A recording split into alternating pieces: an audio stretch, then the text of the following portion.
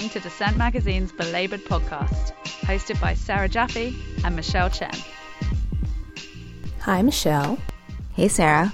Welcome to Belabored episode 116. It is kind of a dark week here at Belabored. Of course, it is kind of a dark week across America right now, but we are going to do our best to not be completely depressing. And on that first note, we'll have kind of a special news roundup today with our guest Stephanie Luce, who is a professor of labor studies at the Joseph S. Murphy Institute at the City University of New York. And she was tracking ballot initiatives and other possible wins for the labor movement on election night. Tell us your overall impression of this election. I mean, beyond, oh God, everything is awful. What is the message that you saw on Tuesday night? Well, it is challenging to kind of come up with a comprehensive summary because it is, on the one hand, horrifying and terrible. And on the other hand, there are positive signs. And there are signs that there's openings for organizing and openings to move forward. And so I think some of the things we saw are first that even though Trump won pretty solidly in terms of the electoral votes, the actual votes were pretty close in a lot of cases. And then when you look at the local level and even state level, you can see a number of victories on the issues that I think that a lot of voters care about. So one of the issues that I work on is minimum wage. And once again, we saw there were 4 initiatives on the ballot that in 4 states that all won easily, all to raise the minimum wage, some significantly. Well, minimum wage continues to be an example where voters of both parties consistently say they want it. Politicians of both parties tend to avoid it. Right. I think it's just one example. I think there are other topics or issues that are this way, that voters actually want and politicians don't want. So the 4 state campaigns were Arizona, Maine, Washington, and Colorado. And they won by a pretty sizable margin in many of those cases. Maine, Arizona, and Colorado all raised the wage to $12 an hour by 2020. And the Maine one also gradually eliminates the sub-wage for tipped workers. The Washington initiative raises it to $13.50 by 2020. And that one was interesting because it also had very high support in Kings County, which is where Seattle is. Mm-hmm. And so that suggests that Seattle, which has already seen the 15, people are happy with it. You know, this very strong proportion of voters said, yes, we think the minimum wage is working well in Seattle and it should be raised for the whole state. And just to clarify, I think those are just state level, right? Right. In Flagstaff, there was one that was the tipped minimum wage? Yes, so Flagstaff raised its city wage to 15 and also eliminates the sub-minimum for tipped. Berkeley, California had something on the ballot, but that one is actually confusing because the city council then passed another ordinance raising the wage to over $16 an hour. So I think the one on the ballot lost, but that's because voters were not being urged to support that because the city council is going to raise it. But they did raise their wage. And that's another thing we see too, sort of like the dynamic between the state house or the city council and the ballot initiative. I know some grassroots groups in New Jersey, for instance, are like trying to leverage the ballot initiative for 15 against the legislation. Yes. But when Christie vetoed the legislation because he's Chris Christie, I think they decided to take it to the ballot. Yeah, sometimes by having the state legislatures pass it, the legislatures have done that in the past to either pass a lower wage than voters want, or Republicans sometimes do that because they know that having it on the state ballot turns out Democratic voters. And in a couple of cases, it's been that the Republicans pass it in the state legislature to keep it off the ballot as a get out the vote initiative. And there were any other ones, I think, legalizing marijuana in some form? Yeah, I really liked the comment that you made on social media about how we need a candidate who runs on raising the wage and legalizing weed. Yes, exactly. I mean, Gary Johnson kind of ran on legalizing weed, but definitely not on raising the minimum wage. So, yeah.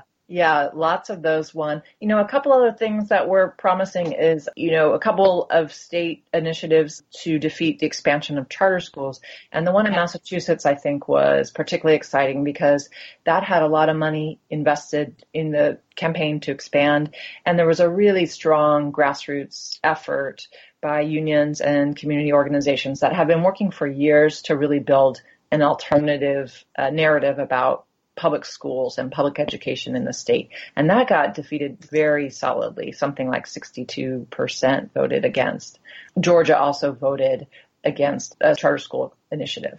And then another piece of good news was in Virginia, which was where there was an effort to make so-called right-to-work laws, anti-union laws, part of the state constitution. And that was defeated. Yeah, and I'm just getting almost more frustrated talking about this because it's like, look at all of our things. Yeah. Yeah, it does feel like people have been talking about this for a while, which is that there are so many issues trade is one of them. It's an issue that's voters hate on both sides, and politicians on both sides keep promoting it.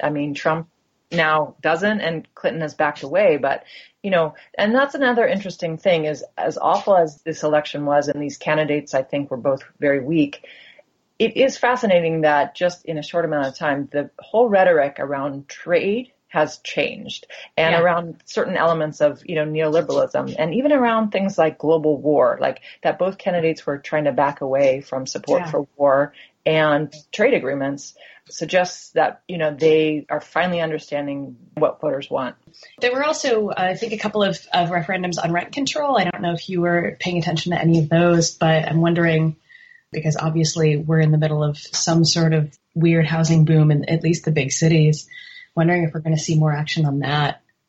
Yeah, it seems as if, elements around inequality, both the rent control issues and around campaign contributions there was an issue in South Dakota on payday loans by a huge margin, I think.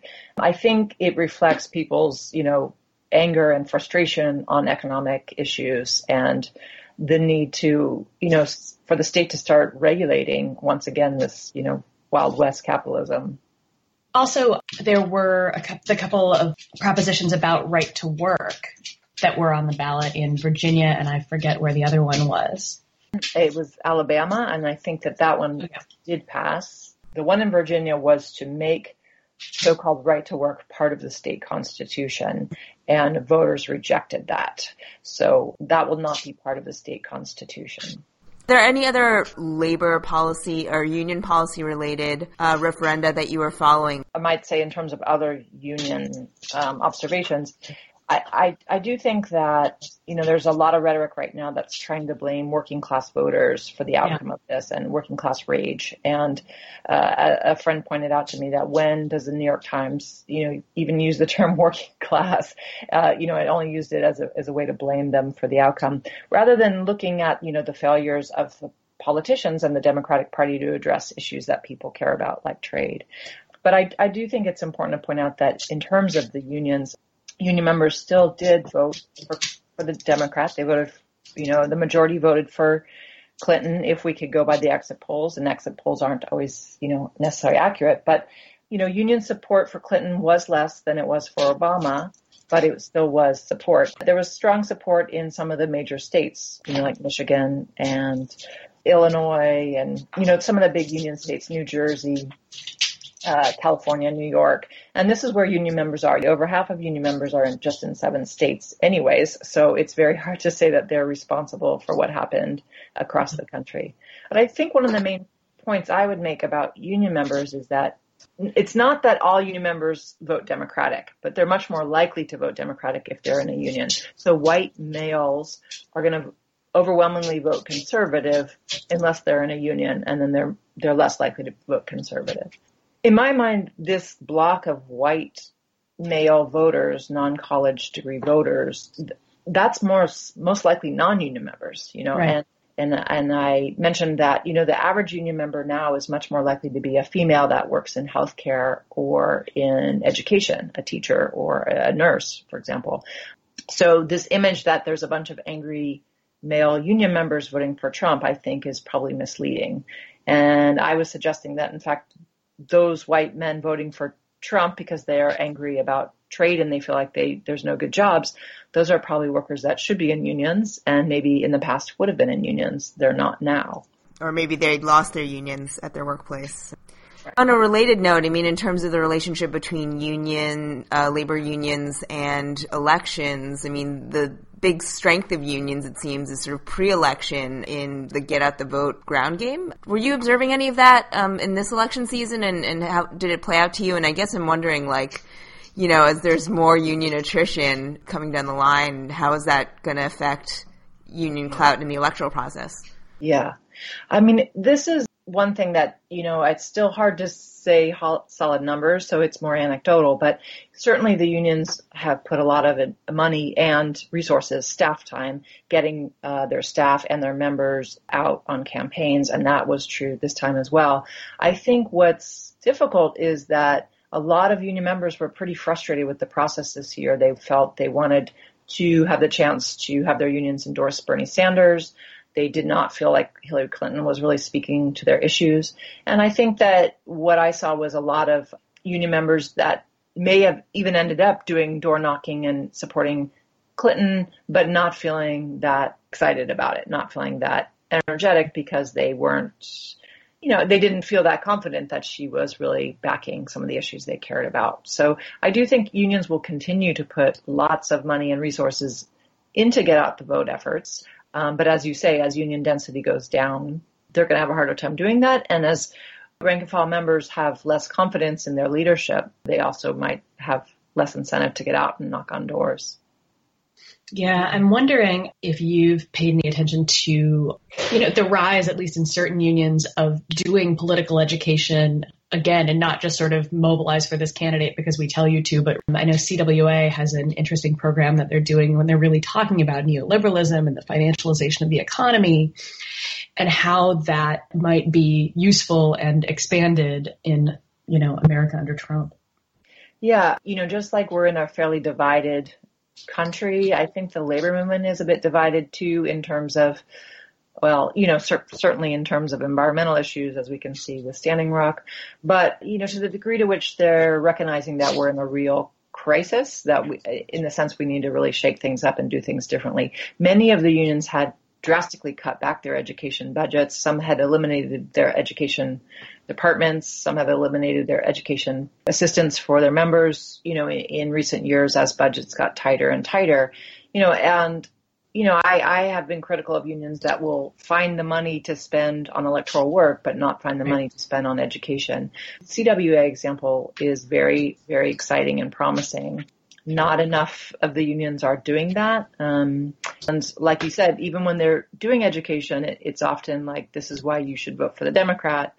Right. So we really need to see more unions engaging in a deeper education program, getting at the root of the system and not just saying don't support the TPP. But, you know, these are the factors historically what are behind trade and neoliberal policy in general. And I know that the work you do at the Murphy Institute and some of those coalitions with higher education, which are sadly slowly eroding and becoming ever rarer, are actually, you know, critical to building that kind of educational base as well. Some of the other initiatives that were related to labor broadly were on childcare and universal pre-K and these other sort of family issue related things. That seems to be a rising trend in terms of getting things out like paid sick days and other things that are just more about family-oriented policies. Is that a trend we're seeing? Yeah, and I should have mentioned the Washington State Minimum Wage Initiative included paid sick days piece of that. So we are definitely seeing a linkage between some of the wage campaigns and issues like paid sick days. And then just in general, more attention to things like fair scheduling and access to childcare, trying to address this kind of work-life balance question. And I myself, I work a lot on minimum wage and living wage, and I've always, you know, argued that, of course, just raising the wage itself is not the solution on its own. It's a tool and it's important, but you could raise wages, but unless you also have high hours, it doesn't do anything. Or if you have too many hours, and a lot of workers who are forced to work double shifts or forced overtime can't, take care of their kids. So I think it is a great move within a lot of the unions to start trying to address that work-life balance question. It's often just harder to find the legislative angle on that. Interestingly, in some cases, it's been harder to pass those. I think people are not seeing them yet as a generalized issue in the same way that they see wage issues. But hopefully the momentum will continue around some of those types of campaigns. A lot of the Fight for 15 grassroots campaigns have been waged essentially over ballot referenda, and a lot of the initial proposals have been in the form of referenda. Do you think that's going to be an increasingly common way to push these initiatives, particularly around this sort of magic number of 15 that has gotten a lot of popular support? I'm also thinking that, since the chances of getting minimum wage done on a national level are pretty dire right now, that ballot initiatives on stuff like this is going to be more mainstream. Yeah, it's true. It's funny because the last time we had a national minimum wage increase was under George Bush, but that was not with such a, united Congress and Senate. So yeah, it doesn't look promising for passing on the federal level. The wage stuff, yeah, I think what we've seen is that it's happening at the city and state level, both either through a city council action or through a ballot initiative. The ballot initiative one was hard because not all states allow that, and certainly not all cities have the authority to raise wages at the city level. In fact, most don't. But I think we will see continued action at the local level. And after all, it's in the cities that labor has its greatest, the membership, and where, again, the results from Tuesday show it's a pretty divided country when you compare urban to suburban and rural. So I think we'll keep seeing more action on the local level, because that's really at this point the only place people can really be building power. Although that's kind of been true for the last 6 years. Yes. Right. But basically nothing on the national level since the Affordable Care Act, except for some executive orders, which I guess begs the question of what is Donald Trump going to do by executive order, which is terrifying. But sort of on a more philosophical level, what do you think of referenda as a policy tool generally? Because, obviously they are important vehicles for advancing some of this popular, wage fairness legislation and other sort of, pretty basic popular measures like that. But we've also seen them sort of used manipulatively or deceptively worded in a way that have ended up passing really regressive measures that maybe shouldn't be left up to a popular vote. So I guess maybe do you have any thoughts on how ballots are working in general in terms of progressive issues? Yeah, that's a great question, because it's true that there's such strong reasons for them and then some concerns against. My personal view is that it still seems that we win more with those than we lose. They are vulnerable to manipulation, and they're vulnerable for, spending abuses, just like electoral races are. At this point, it seems our ability to engage in electing candidates at the state and federal level is just so extremely lopsided at this point that we have no choice but to stick with the referendum.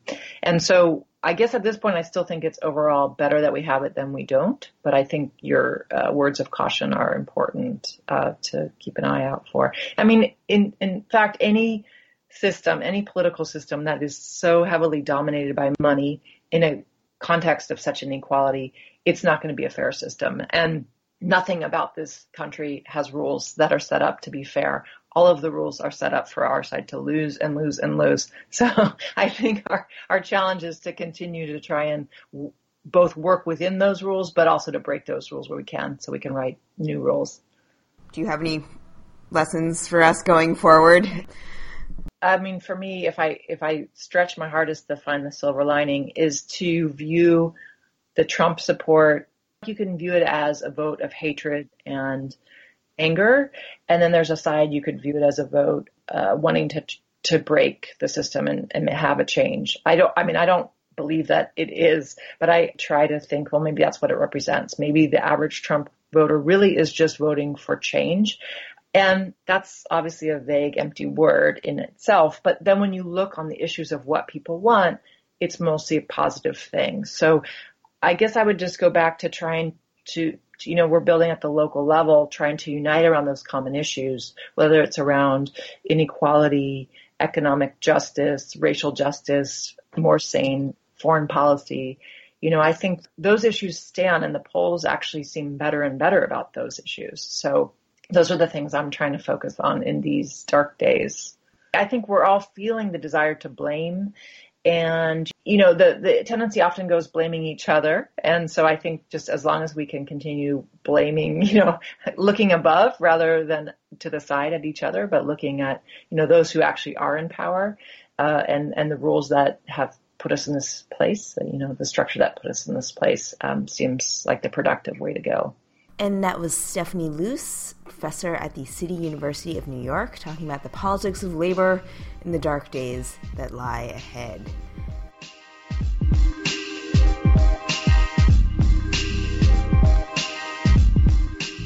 And now to another rare bright spot in the elections. We speak to Nady Dominguez and Joe Diggs of the Basta Arpaio campaign, a unique labor community coalition that came together to defeat the re-election bid of the infamous anti-immigrant bigot Sheriff Joe Arpaio, an early precursor to Trump, who became famous, that is reality TV famous, for his brutal and cruel detention and deportation practices against local immigrants. Nady is an organizer with the AFL-CIO and an immigrant activist, and Joe Diggs is the lead national organizer at the American Federation of Government Employees. Who is Sheriff Joe Arpaio, and why was it so important to defeat him in 2016? It was important to defeat Sheriff Joe Arpaio because of what he stands for and the philosophies and his approach and his attitude. It's very inhumane and disrespectful to the dignity of human beings, regardless of color, across the board. I'm an older African-American gentleman, not so old that I remember the civil rights movement. I was born during the time that they were going on. But in our history books, we remember figures like Bull Connors and the sheriff down south, who was very bigoted. He used to hose down the protesters, the peaceful protesters, with water cannons and sicken dogs on people. He was very much a symbol of intolerance and hatred and abuse of power, abuse of the police trust that we give police. And it was important to defeat him so that you could start to chip away at that mentality. The same thing holds true for Sheriff Joe. Sheriff Joe represents abuse of power, bigotry, hatred. And in many cases, they use violence against the people, not just citizens of Mexican or Latino descent, but of all citizens who've been unfortunate enough to be in his jails. So the way you remove people in a democratic society is through mobilizing, organizing, and getting yourself to the polls to vote the man out. He didn't take the office by force. He was elected in. So it was our job to elect him out, and I was glad to be in service in helping this community and all communities of Maricopa County get rid of a real blight on our state and our county. Also quickly, he was reelected in 2012, but he had a stronger opposition this time around, right?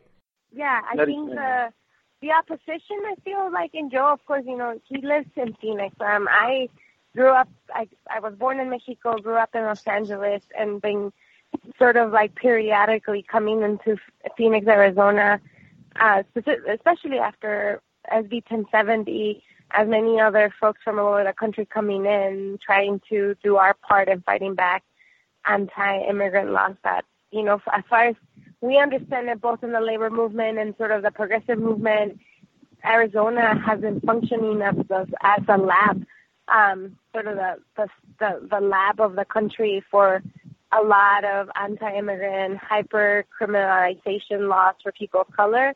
So for us, it was a lot of fighting back then, and obviously also fighting Arpaio. And I think for the AFL-CIO this time around, publicly joining hands with several community groups, including Puente, CNL, Lucha, and many others, to to have our unions, and specifically 9 unions, everything from, government employees like the union Joe comes from, to service workers like the ones from UFCW, and building trades like the painters that join hands here in the fight to get rid of him. For us, it was about taking on the bully of working class people, and Arpaio, for us, was what we feared could possibly be the Arpaio of other 50 states, which would be Trump, and so the way we saw it was Arpaio is what we feared Trump would be in 50 other states. And we needed to be not only supporting this fight, but we needed to be in it. We needed to be shoulder to shoulder with young people of color that have been directly affected by his policies, and people that have been deported themselves and because of community efforts got back, that were the very canvassers Joe and I walk with to say, enough is enough, basta, and we're going to take you down. You're in the ropes. You've spent $142 million of taxpayers' money to defend yourself. You're more concerned about, chasing headlines than enforcing laws. And we were ready to do that, and we did. And so we were very proud of the part that we've been able to play in this fight and taking him down. I think we feel like is one of the bright spots from this election, and a lot of people have a lot to learn from Maricopa County in Arizona about living and thriving in Trumpland and fighting back. So can you tell us how this campaign against Arpaio and the coalition that ran it came together? Yeah, so the community groups, they've been fighting for several cycles, but like many of them really needing more to buffer up their electoral arm, how do we do the type of campaign where we practice the things that the labor movement actually is really good at, like the electoral work, and also inject the creative and energy and direct action blood we need to make this the right kind of car we needed to beat him down. And all of those things coming together require all of us coming in and giving the best that we could give into that car. And so groups formed, People United for Justice, a C4 table, to then create an independent expenditure campaign against Sheriff Joe Arpaio. And, the unions joined in that fight by coming in with resources, but also sort of extending our infrastructure of electoral work. And then, of course, our leaders and rank and file members like Joe wanting to be there at the very front lines. And Joe, you've been living here, so you probably can say way more about sort of the coalition building that was necessary for this time around. Yeah, it was necessary because Sheriff Joe Biden of himself has a stronghold of support in certain parts of Maricopa County. We have a lot of people who come in from out of town, older citizens who come here during the winter months and retire, this is their secondary home. They also register themselves to vote here.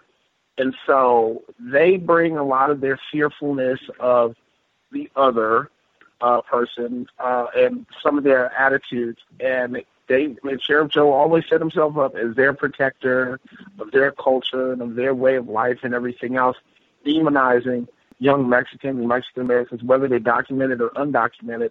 The entire group was painted with the same brush. As a result, this led to all kinds of legislation that came through. We talked about SB 1070. Prior to that, there was something called Proposition 200 and others, and Sheriff Joe was at the forefront of these attacks on these communities.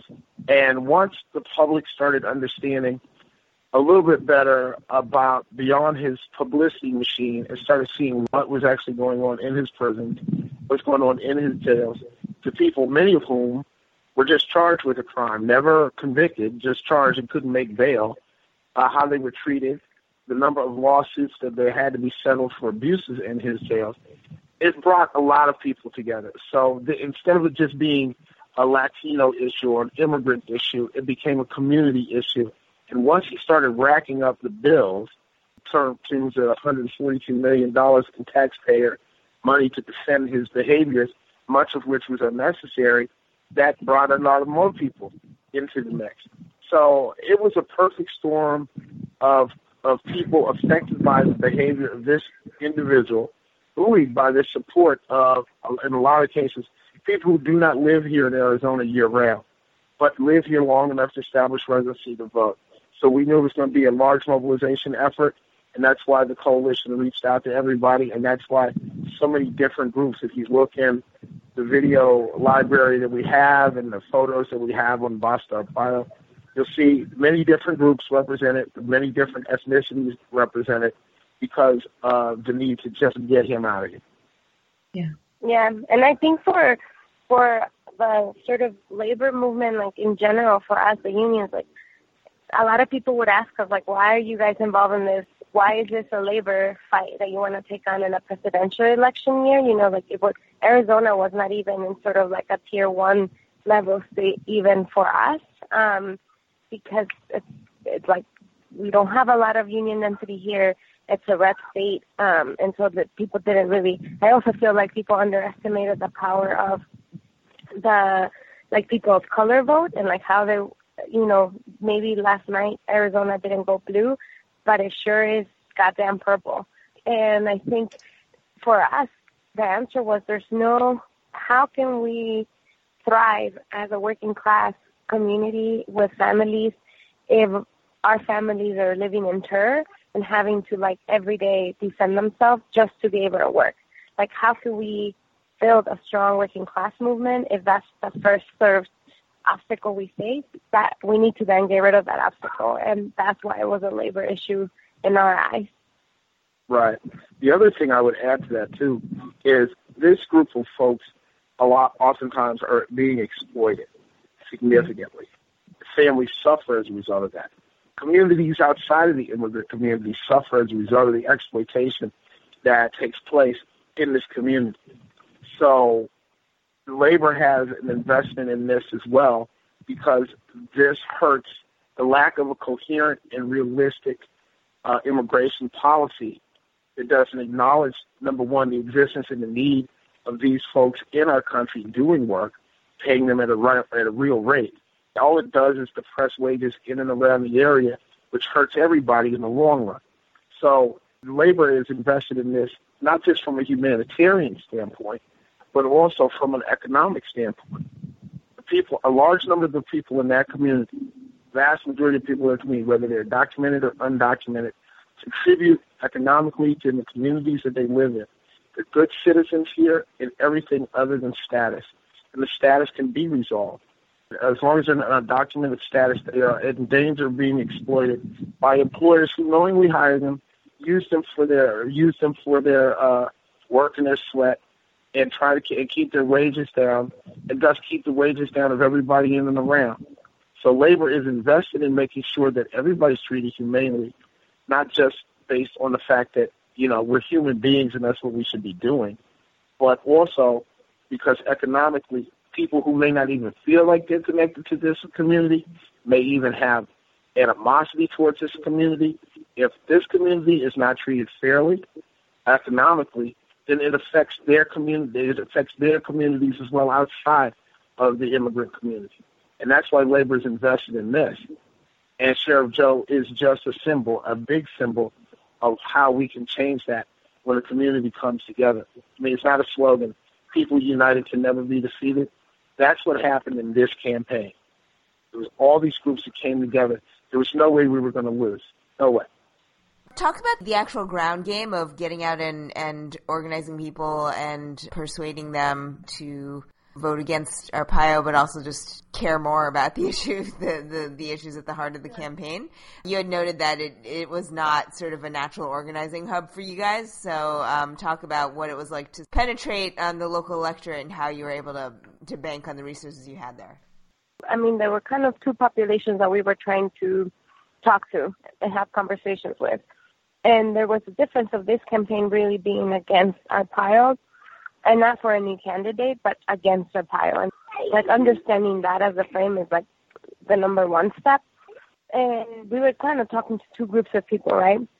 the folks that have been directly affected by his policies and how he has been enforcing the last sheriffs here in Maricopa County, which was predominantly Latino young people, that this was the first time that they could vote. Our sort of quote-unquote universe in terms of who we were trying to vote were first-time voters. So here in Arizona, 150,000 new registered voters were registered in this year alone. And that's the work of many, many organizations at the state level. That's like unprecedented. And I would even say probably I have not heard of any other state kind of meeting that kind of number. And so a large new pool of new voters, children of parents that have been deported and have suffered directly the anti-immigrant policies of Sheriff Joe Arpaio here. And then those that also have suffered by living in a community that, you know, every day is treating a group of your neighbors badly, right? And then the second group of people we were talking to, the people that also just, you know, he was wasting resources, right? Like the people that are, and they were going to look at this fight from a fiscal perspective and just like, not only is this guy, you know, just a total tyrant in our county, but he's also wasting our taxpayers' money to have these like unbelievably expensive lawyers that are fighting back lawsuits, having Tent City that is like empty. And, you know, there were these questions around resourcing and what does that mean and what does it look like in a place like Maricopa County. So talking to those two different groups of people, we knocked on over 100,000 doors with a combined sort of like boots in the ground of young people, like teens. We're talking about teenagers, high school students that were part of other efforts through the partners that were part of the bigger coalition, union members that talked to other union members about it. The labor movement conducted more than 50, probably, I guess, in total more than 100,000 calls of union-to-union conversations about why we, you know, if you were for Clinton, you couldn't be then, you know, for Arpaio. And so I feel like everybody brought the best out of them, you know, into this campaign, and we all recognize that not all of us know how to do everything right, but there's a few skills that we each actually do very well. And so let's blend that together and let's try to do something very unique and different. And that's, I think, like the recipe that the Basta Arpaio campaign tried to put together, and it worked. Yeah, I just wanted to say this, too, which I thought was important about this particular campaign. I know a lot of people who supported Hillary Clinton were anti-Trump were a little depressed after the results of last night. And I get that. But this campaign should be an example to them of a different way you approach politics. The Clinton campaign got caught up in the tried and true political science of approaching things a certain way.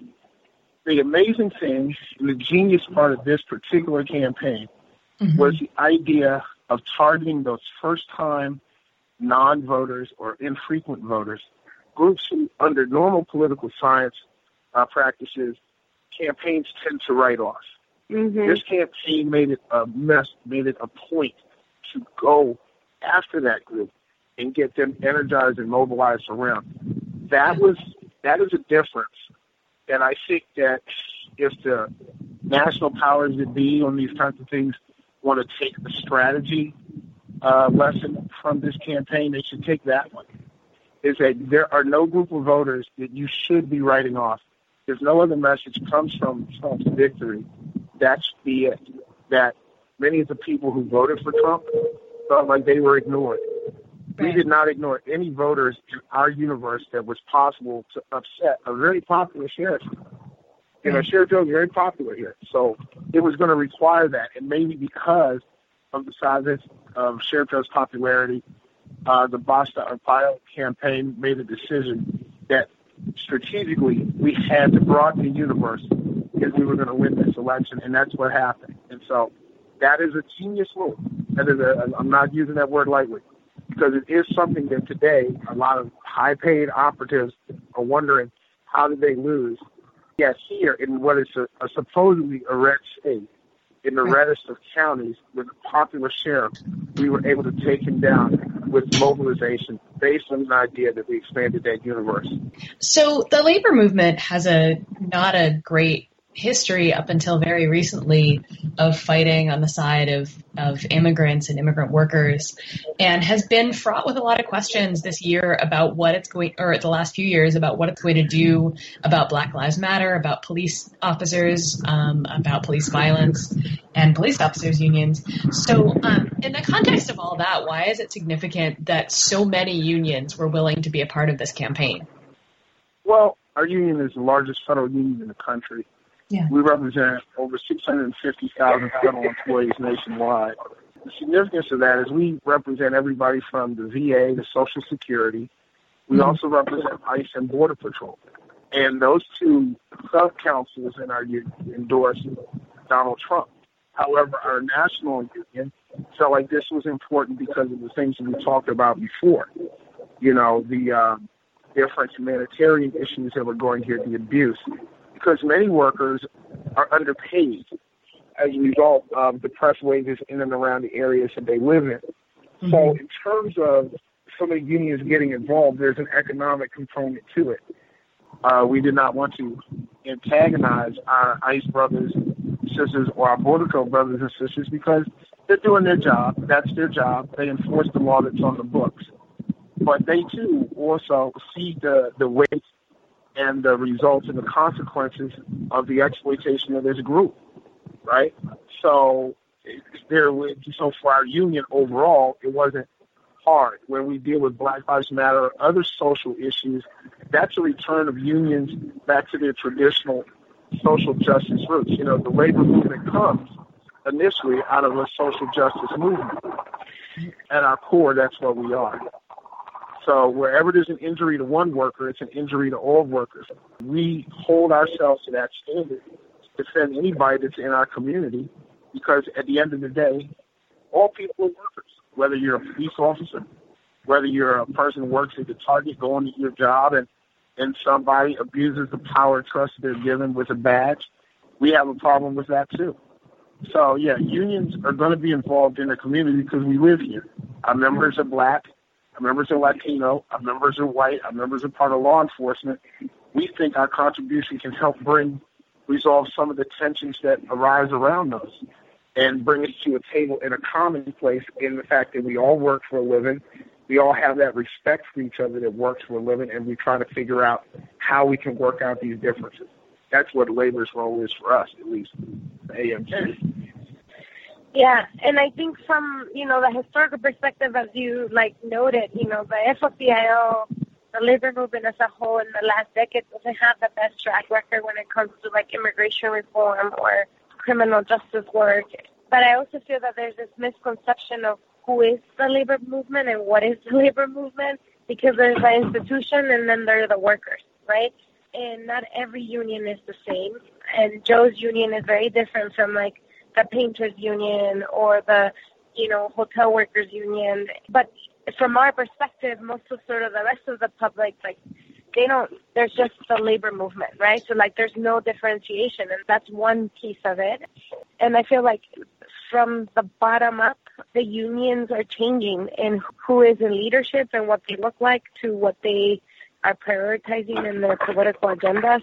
And the AFL-CIO at the national level has played a very important role fighting for immigration reform, for the last 15 years and changing a lot of their own stance on those things. Perhaps for a lot of mainstream sort of progressive, more radical stance, saying we need to stop deportations in this country. And the AFL-CIO has been there at that fight with many groups that even within the progressive movement would have been considered as too radical. And we recognize that we just, not only are we changing and our policies are changing, but this is our issue. How immigration policies are shaped will affect the markets and industries and the workforce of this country, and that's our issues. Those are our issues. That's what we do. Those are the members we represent, the unions represent. So none of these things, just like the Black Lives Matter movement, our members or rank and file members are not involved just because it's the right thing to do, like Joe said, but because these other communities, and like this directly impacts sort of the economic justice and well-being of all working class families in this country. And we cannot be at the like sidelines of that. And how does that engagement look like? It's going to differentiate from union to union, and it's going to differentiate from state to state, from county to county, and neighborhood by neighborhood, right? And I think this campaign shows the many possibilities of the strength and creativity and innovation and power we can build together when we do things with the rest of the makeup of our community. Talk about the other things that were sort of going on simultaneously with this campaign. There's a minimum wage referendum at play, and there were other sort of cross-cutting issues. Can you talk about how you maybe help bring those in and help sort of build out that coalition?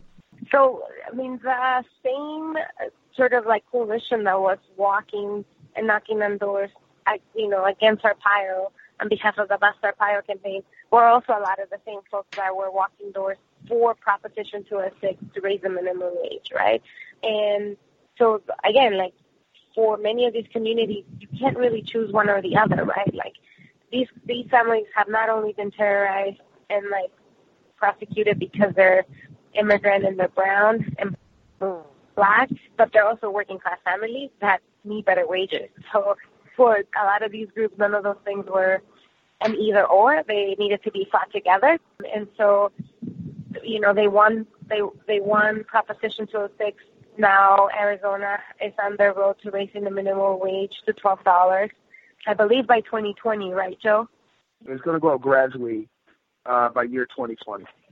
Yeah, and then there was also, the three things that we were kind of paying attention to were the Arpaio race, the county recorder's race, which also the contendant won, and so the current county recorder, Purcell, will be out, and now there will be a new person. There's been so much voter suppression and, like, just so many issues around those things here in Maricopa County for a really long time. And so I think people are just really excited to finally just have new blood in there.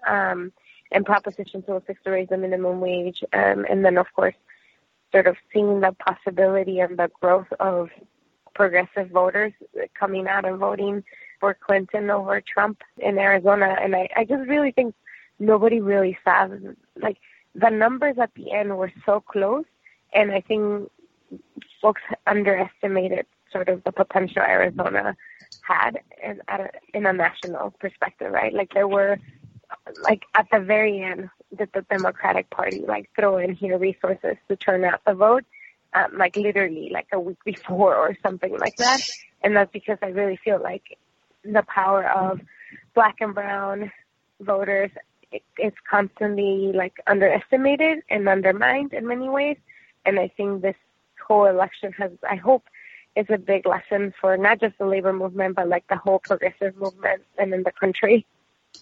Yeah, I mean, you're talking about that. That's a really important point, right, that the Democratic Party didn't think Arizona was worth fighting for. And so, of course, Trump did win Arizona.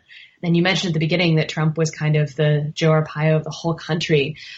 So I would love to hear a little bit about sort of winning this campaign in the heart of Arizona as Trump won it. Let me just say this. I haven't been here 20 years of my life. And being a union person and activist here in this state, this is not traditionally seen as a union hotbed. Right. And sometimes, but I don't know why, right? There are people here who, the wages here are low. This is an employment at will state, which means you can be fired for any reason without being told of the reason. So, again, this helps to depress wages. If anybody ever needed a union more, it's the workers of the state of Arizona. Mm-hmm. So what I hope this lesson shows the powers that be within the union movement and within the Democratic is don't just write off a state because you think you know. As a matter of fact, this state has 11 electoral votes. I know that we spent a lot of money and effort in, let's say, Nevada, which at the end of the day only represents 6 electoral votes. Arizona has more. But because of the resources and there more union density in Nevada, there's a tendency to think that you can move people there, and it's a little bit easier lift. But this campaign should demonstrate to everyone that it is possible when you unify around a common cause that people can agree on and motivate and get out and then do different things like broaden your universe, that you can challenge some of these long-held misconceptions. For as much as the Democrats can be criticized for ignoring Arizona, the Republicans can be as well, because they didn't feel like they had to do a whole lot here either, because they just considered it to be in the bag. This challenge means that the next go-round, they will have resources here because they're going to take note of this campaign, and they're going to know that we here in Arizona can mobilize well enough to move the status quo a little bit differently. They're going to be sending resources here to try to make sure that this coalition doesn't hold or that they can overwhelm it. So hopefully this puts the state of Arizona on notice. I mean, the people on notice about the state of Arizona, that we're here to last.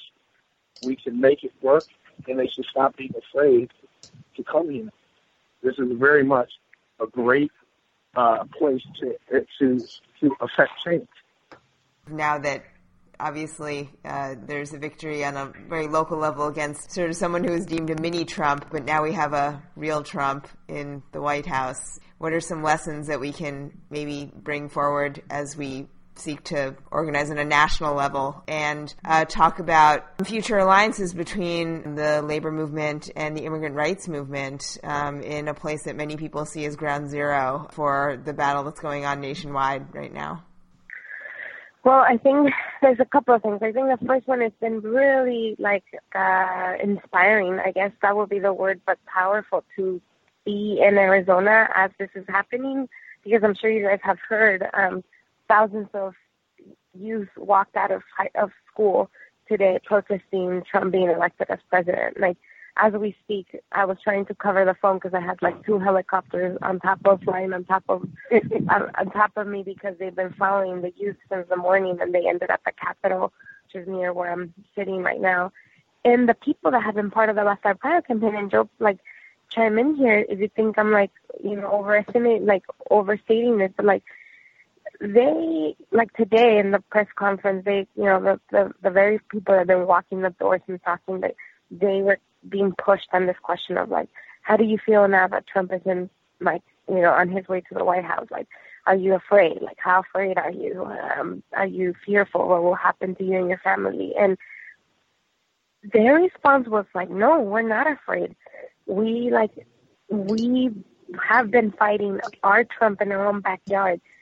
We think the rest of the country has a lesson to learn from here, that you can fight back and you can win. That you need to be bold and not afraid, but we're gonna fight, And so, as I then see my emails and the feedback in my Facebook and Twitter, that it's all doomsday. I'm very glad that I'm not in DC and I'm in Arizona in this moment, because seeing their response, seeing sort of this readiness to fight back is exactly what I think the rest of the country needs to see. However, it's not to say that in those intimate spaces that these folks have, right? Of course, they're feeling this reaffirmation that a lot of people in this country feel like people like Joe and I, Joe being Black, me being an immigrant, undocumented up 3 years ago that I got my green card, aren't supposed to be here. And that is a hard truth to wrestle with when you also are someone that believes in the potential and the kind of country the U.S. could be for all people, and still at the same time feel this rejection by a good chunk of people in this country. And so how do we move forward? It's we don't back down. We don't accept this as a victory just by the mere fact that he's now gonna, on his way to the White House. Well, there have been wins along the way in the last decade. There were wins Arpaio being defeated in the same cycle, and we don't walk back. We push in. I feel like a lot of folks like the Black Lives Matter movement, that one more, like this could be perceived as sort of like backlash, of like how much, like, just like how much we've pushed this government and like this country to see us, to see itself in the mirror. And there will be some forces or some voices that will say, this is why we need to, find a middle ground. This is why we need to calm down. This is why we need to, like, not be as radical. And I absolutely disagree. I think this is the time to be even more bold and more innovative and more powerful together. And it calls for a whole new level of solidarity amongst the progressive movement. And I think, like, it starts by us, the labor movement, recognizing that we will not be able to win any fight alone anymore. We haven't really been able to do that before, and we absolutely will not be able to do that in a Trump administration with, Republican Congress, and when he gets to choose who the next Supreme Court appointee is. Like, we will not fundamentally be able to fight back alone. But neither are the immigrant rights groups, neither are the women's rights groups, neither are the environmental rights groups. Like, we need each other more than ever before in a very different way, and it will be up to us to really figure out how do we reconcile that. That's how I'm feeling. Let me just add this to that. Echoing something that you said about her Facebook, I've got friends, they're having bushels of cows. They're just having cows, right? They just can't believe it. People are threatening to move to Canada, Costa Rica, and everything else. And for those folks, I say, okay, goodbye. The reality is we're always in a mode where we're fighting. We're fighting to gain what we deserve. We're fighting to keep what we've gained. There's never a day that we get to rest. The thing because this question did come up a lot with our folks today about whether they're fearful of a Trump president. I can tell you firsthand, having walked those doors, having heard their stories of what they've already dealt with, they're not afraid of anything. And it's that boldness, that willingness to fight, that spirit of fight in them that's going to keep this going, right? They're not going to quit. As Nettie also says, and she's right about this, Mr. Trump made it very clear in his run-up to the presidency which groups he has issues with, which groups that he's threatened. He talked a lot and said a lot, so we just take the man at his word. So there's an opportunity for different communities to build coalitions together. And I do think that there are a lot of shocked people who were sitting on the sidelines who somehow believe that through inaction, just because they didn't want it to happen, that Mr. Trump could not win the election. Well, he won. So maybe this will wake them up to join the fight as well. But one thing's for certain, Labor was born fighting. We've been fighting. We're going to keep fighting. And we can take a good example, a good inspiration, watching groups like Basta Arpaio and some of these other community groups who have fought hard for these victories and fought uphill. And we will be there as a labor movement with them because, again, I'll say it again, the labor movement started out as a social justice movement. It continues to be a social justice movement. And so wherever there's social injustice, labor is going to be there. Our union will be there. The AFL-CIO will be there. We will be there. The fight across Arizona with SB 1070 and all these other things that are still going on. I mean, the status quo is basically still in place tomorrow as far as detention, as far as the general framework of immigration law enforcement, right? I mean, that's not going away with Arpaio. No, but it does provide an opening. He was the ugliest face of this. He is not the only face, right? Like, we still have criminal justice system that doesn't work for everyone the same. Right. And we still have growing anti-immigrant bills and laws all over the country. But he was sort of the very forefront of that monster. Now he's gone. And now we have Trump. But now we can see that, sort of the irony of it is here it is, Maricopa County gets rid of Joe Arpaio that has been sitting on his little golden chair and like really believing like he really had the power to do whatever he wanted and there were no consequences, and really there were almost no consequences for him. He's still not in jail for everything he's done. And these folks get him out, and then the rest of the country is now in a red nation. And so I think that, yes, none of those things change, but the opportunities there and how do we go forward is going to matter so much for decades to come.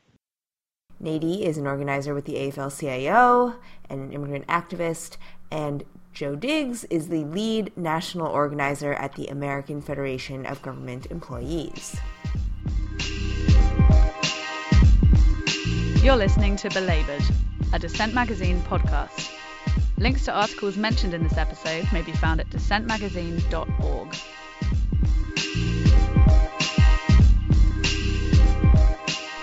And now for a little post-election catharsis, we bring you Arg! I Wish I'd Written That, where we talk about the things that we wish we could have written this week but did not. My pick for the week is about the elections, as you might have predicted. It is by Bill Fletcher Jr., longtime labor activist, veteran of the trade union movement, offering a reflection after the elections about, wow, what the hell just happened?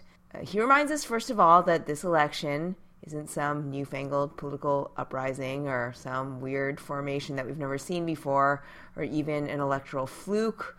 It's an historical reckoning that was a long time coming for both the right and the left, and requires a serious response on every front of every people's movement. The seeds of this disaster were really sown during slavery times, and this is because we have the Electoral College, which made it possible for a candidate to get only a minority of the popular vote and yet get a majority of the Electoral College votes. So, with that in mind, what the hell did just happen? Fletcher argues that the dimensions of class and so-called anti-globalization sentiment should not be underestimated, but it is critical, he argues, quote, to appreciate that Trump's appeal to whites was around their fear of multiple implications of globalization. This included trade agreements and migration, and Trump focused on the symptoms inherent in neoliberal globalization, such as job loss. But his is not a critique of neoliberalism. He continues to advance deregulation, tax cuts, anti-unionism, etc. He was making no systemic critique at all, but the examples that he pointed to from wreckage resulting from economic and social dislocation resonated for many whites who felt for various reasons that their world was collapsing. The sense of doom may have been informed, I argue, by economic frustration, by racial animus, by generalized status anxiety, cultural alienation, what have you, and their social lives have been uprooted, and that should be appreciated in and of itself as a real phenomenon, even if the beliefs surrounding it are colored by bigotry, media fiction, etc. So the question for the rest of us is there potential to incorporate these folks into the movement we want to build? And of course, the answer is yes, but it is going to require an agonizing, scary, potentially transformative, but incredibly painful process to really grasp this potential. Fletcher argues that we see this in reactionary movements here and abroad. Quote, it was the connection between globalization and migration that struck a chord, just as it did in Britain with the Brexit vote. In both cases, there was tremendous fear of the changing complexion of both societies brought on by migration and economic dislocation. Protectionism plus firm borders were presented as answers in a world that is altered dramatically with the reconfiguration of global capitalism. And he also acknowledges a deep strand of sexism running through the resentment of Clinton, without sugarcoating her massive and ultimately irreconcilable flaws as a candidate. Those flaws were both ideological and amplified by the media, but misogyny can't be ignored as a factor when considering who and what kind of horribleness she was up against. And the right-wing populism that helped drive Trump was not a coherent ideology. It was not even a cohesive political alliance, even though they called themselves a movement. It was a phalanx of single-minded hatred that mobilized his base. And it, of course, could come apart very soon once reality hits the fan in Trumplandia. And I'm sure by now you've all read a gazillion postmortem think pieces like Fletcher's, granularly analyzing what went wrong and why. But I thought it was worth pointing out that we have an explanation of Trump that raises more questions than it attempts to answer. And it ascribes reasons without casting blame. To some degree, that's neither here nor there. What matters is that a political figure has risen to the most powerful office in the world by driving the sheer force of demagoguery. The analysis is for us to do, and the work of organizing involves tapping into not anyone's powers of analysis, but tapping into the same seam of emotion that drove people to the polls in the first place, because God knows it was not their intellectual powers of analysis that made them cast the ballot for Trump. It was a rational reaction to a world that was in many ways irrational and will continue to be after Election Day. And of course, we're all, in a way, trying to make sense of a world that doesn't make sense to us anymore, especially on November 9th. And that can breed self-destruction, as it did in this past election, or it can seed a movement. This country has seen worse, it's worth remembering. And we do have very short memories as activists. However filthy and stupid that fight might be that lies ahead, the fact that we're still standing is a testament to the fact that others fought like hell to make our existence possible against all the odds. So keep that in mind. Don't take anything for granted, but don't write anything off just yet. And now something from before the election, which somehow seems like a million years ago, but remains important because the struggles remain the same. They're just amplified now. Anyway, Kate Aronoff, co-host of Dissent's other podcast, Hot and Bothered, which we hope you're listening to, had an excellent piece up earlier in this week, looking at the continuing debates and organizing within labor around the battle at Standing Rock against the Dakota Access Pipeline. And, of course, the question of labor's response to climate change more broadly. The piece is at In These Times, and it is titled, LiUNA's Rank and File is Challenging Union Leadership on Standing Rock and Beyond. As labor tries to find its place in the climate struggle, rank-and-file members of the Laborers' International Union of North America have bucked their national leadership and gone to Standing Rock to join the fight and to be part of the labor encampment within the larger Ochete-Secoan camp. And they have taken lessons from struggles of the past 7 years with them. One of those members is from Wisconsin and tells Kate, Standing Rock really wasn't that much different from the protest in the Capitol 5 years ago, where we had people from all walks of life coming, Riddle says. People were giving, everyone was kind-hearted. If somebody was hungry, we fed them. If they were cold, we gave them a coat. At first I got a lot of flack because I was wearing my LiUNA shirt, she continues, though fellow campers warmed upon realizing she was there to join the water protectors, not berate them. Riddle has recruited more Madisonians to travel to Standing Rock in the coming weeks. We took a pledge when we were all in Wisconsin to all be part of a Wisconsin union, she told Kate. So in my book, everyone we're sending out to Standing Rock is part of the Wisconsin Union. Liam Kane, who's another LiUNA member who went to Standing Rock, noted that LiUNA represents workers on green energy jobs as well, but that those jobs so far do not pay as well as the pipeline work or other fossil fuel extraction. Some Trump support, he told Kate, was from union workers who thought that Trump would have fewer regulations on extraction, thus keeping these higher-paying jobs around. These questions, of course, will persist into a Trump presidency, with the stakes on the climate fight growing higher with each year. Without a president likely to rein in the industry, it will be more than ever on all of us to fight for a just transition, to make the cleaner jobs better jobs, and to stand together. As our guests today noted, no single-issue fight is going to be able to win on its own in this moment. It will take solidarity, which is something that labor knows a lot about. That is all we have time for today. We hope that you are standing strong wherever you are. Let us know. You can always email us at belabored@dissentmagazine.org or tweet at us at #belabored if you have a local story that we missed, a bright spot in the darkness, or you just need to talk to somebody. We are here, and we will continue, of course, the fight. Thank you again, as always, to our supporters, all of our listeners, and particularly to those of you who have signed up as monthly supporters at the Dissent website, donating $3, $5, or $10 a month. If you donate $5 or more a month, you get our excellent Belabored tote bag. And you can find links to that and to everything else we have talked about today at the Dissent website, dissentmagazine.org. Thank you, as always, for being here with us, maybe particularly this week, and we'll be back soon. This life is hard, so hard I must go. 825, hell no, we can't go. You've been listening to Dissent Magazine's Belabored podcast. For the entire archive of past episodes, visit dissentmagazine.org. Join us online using #Belabored.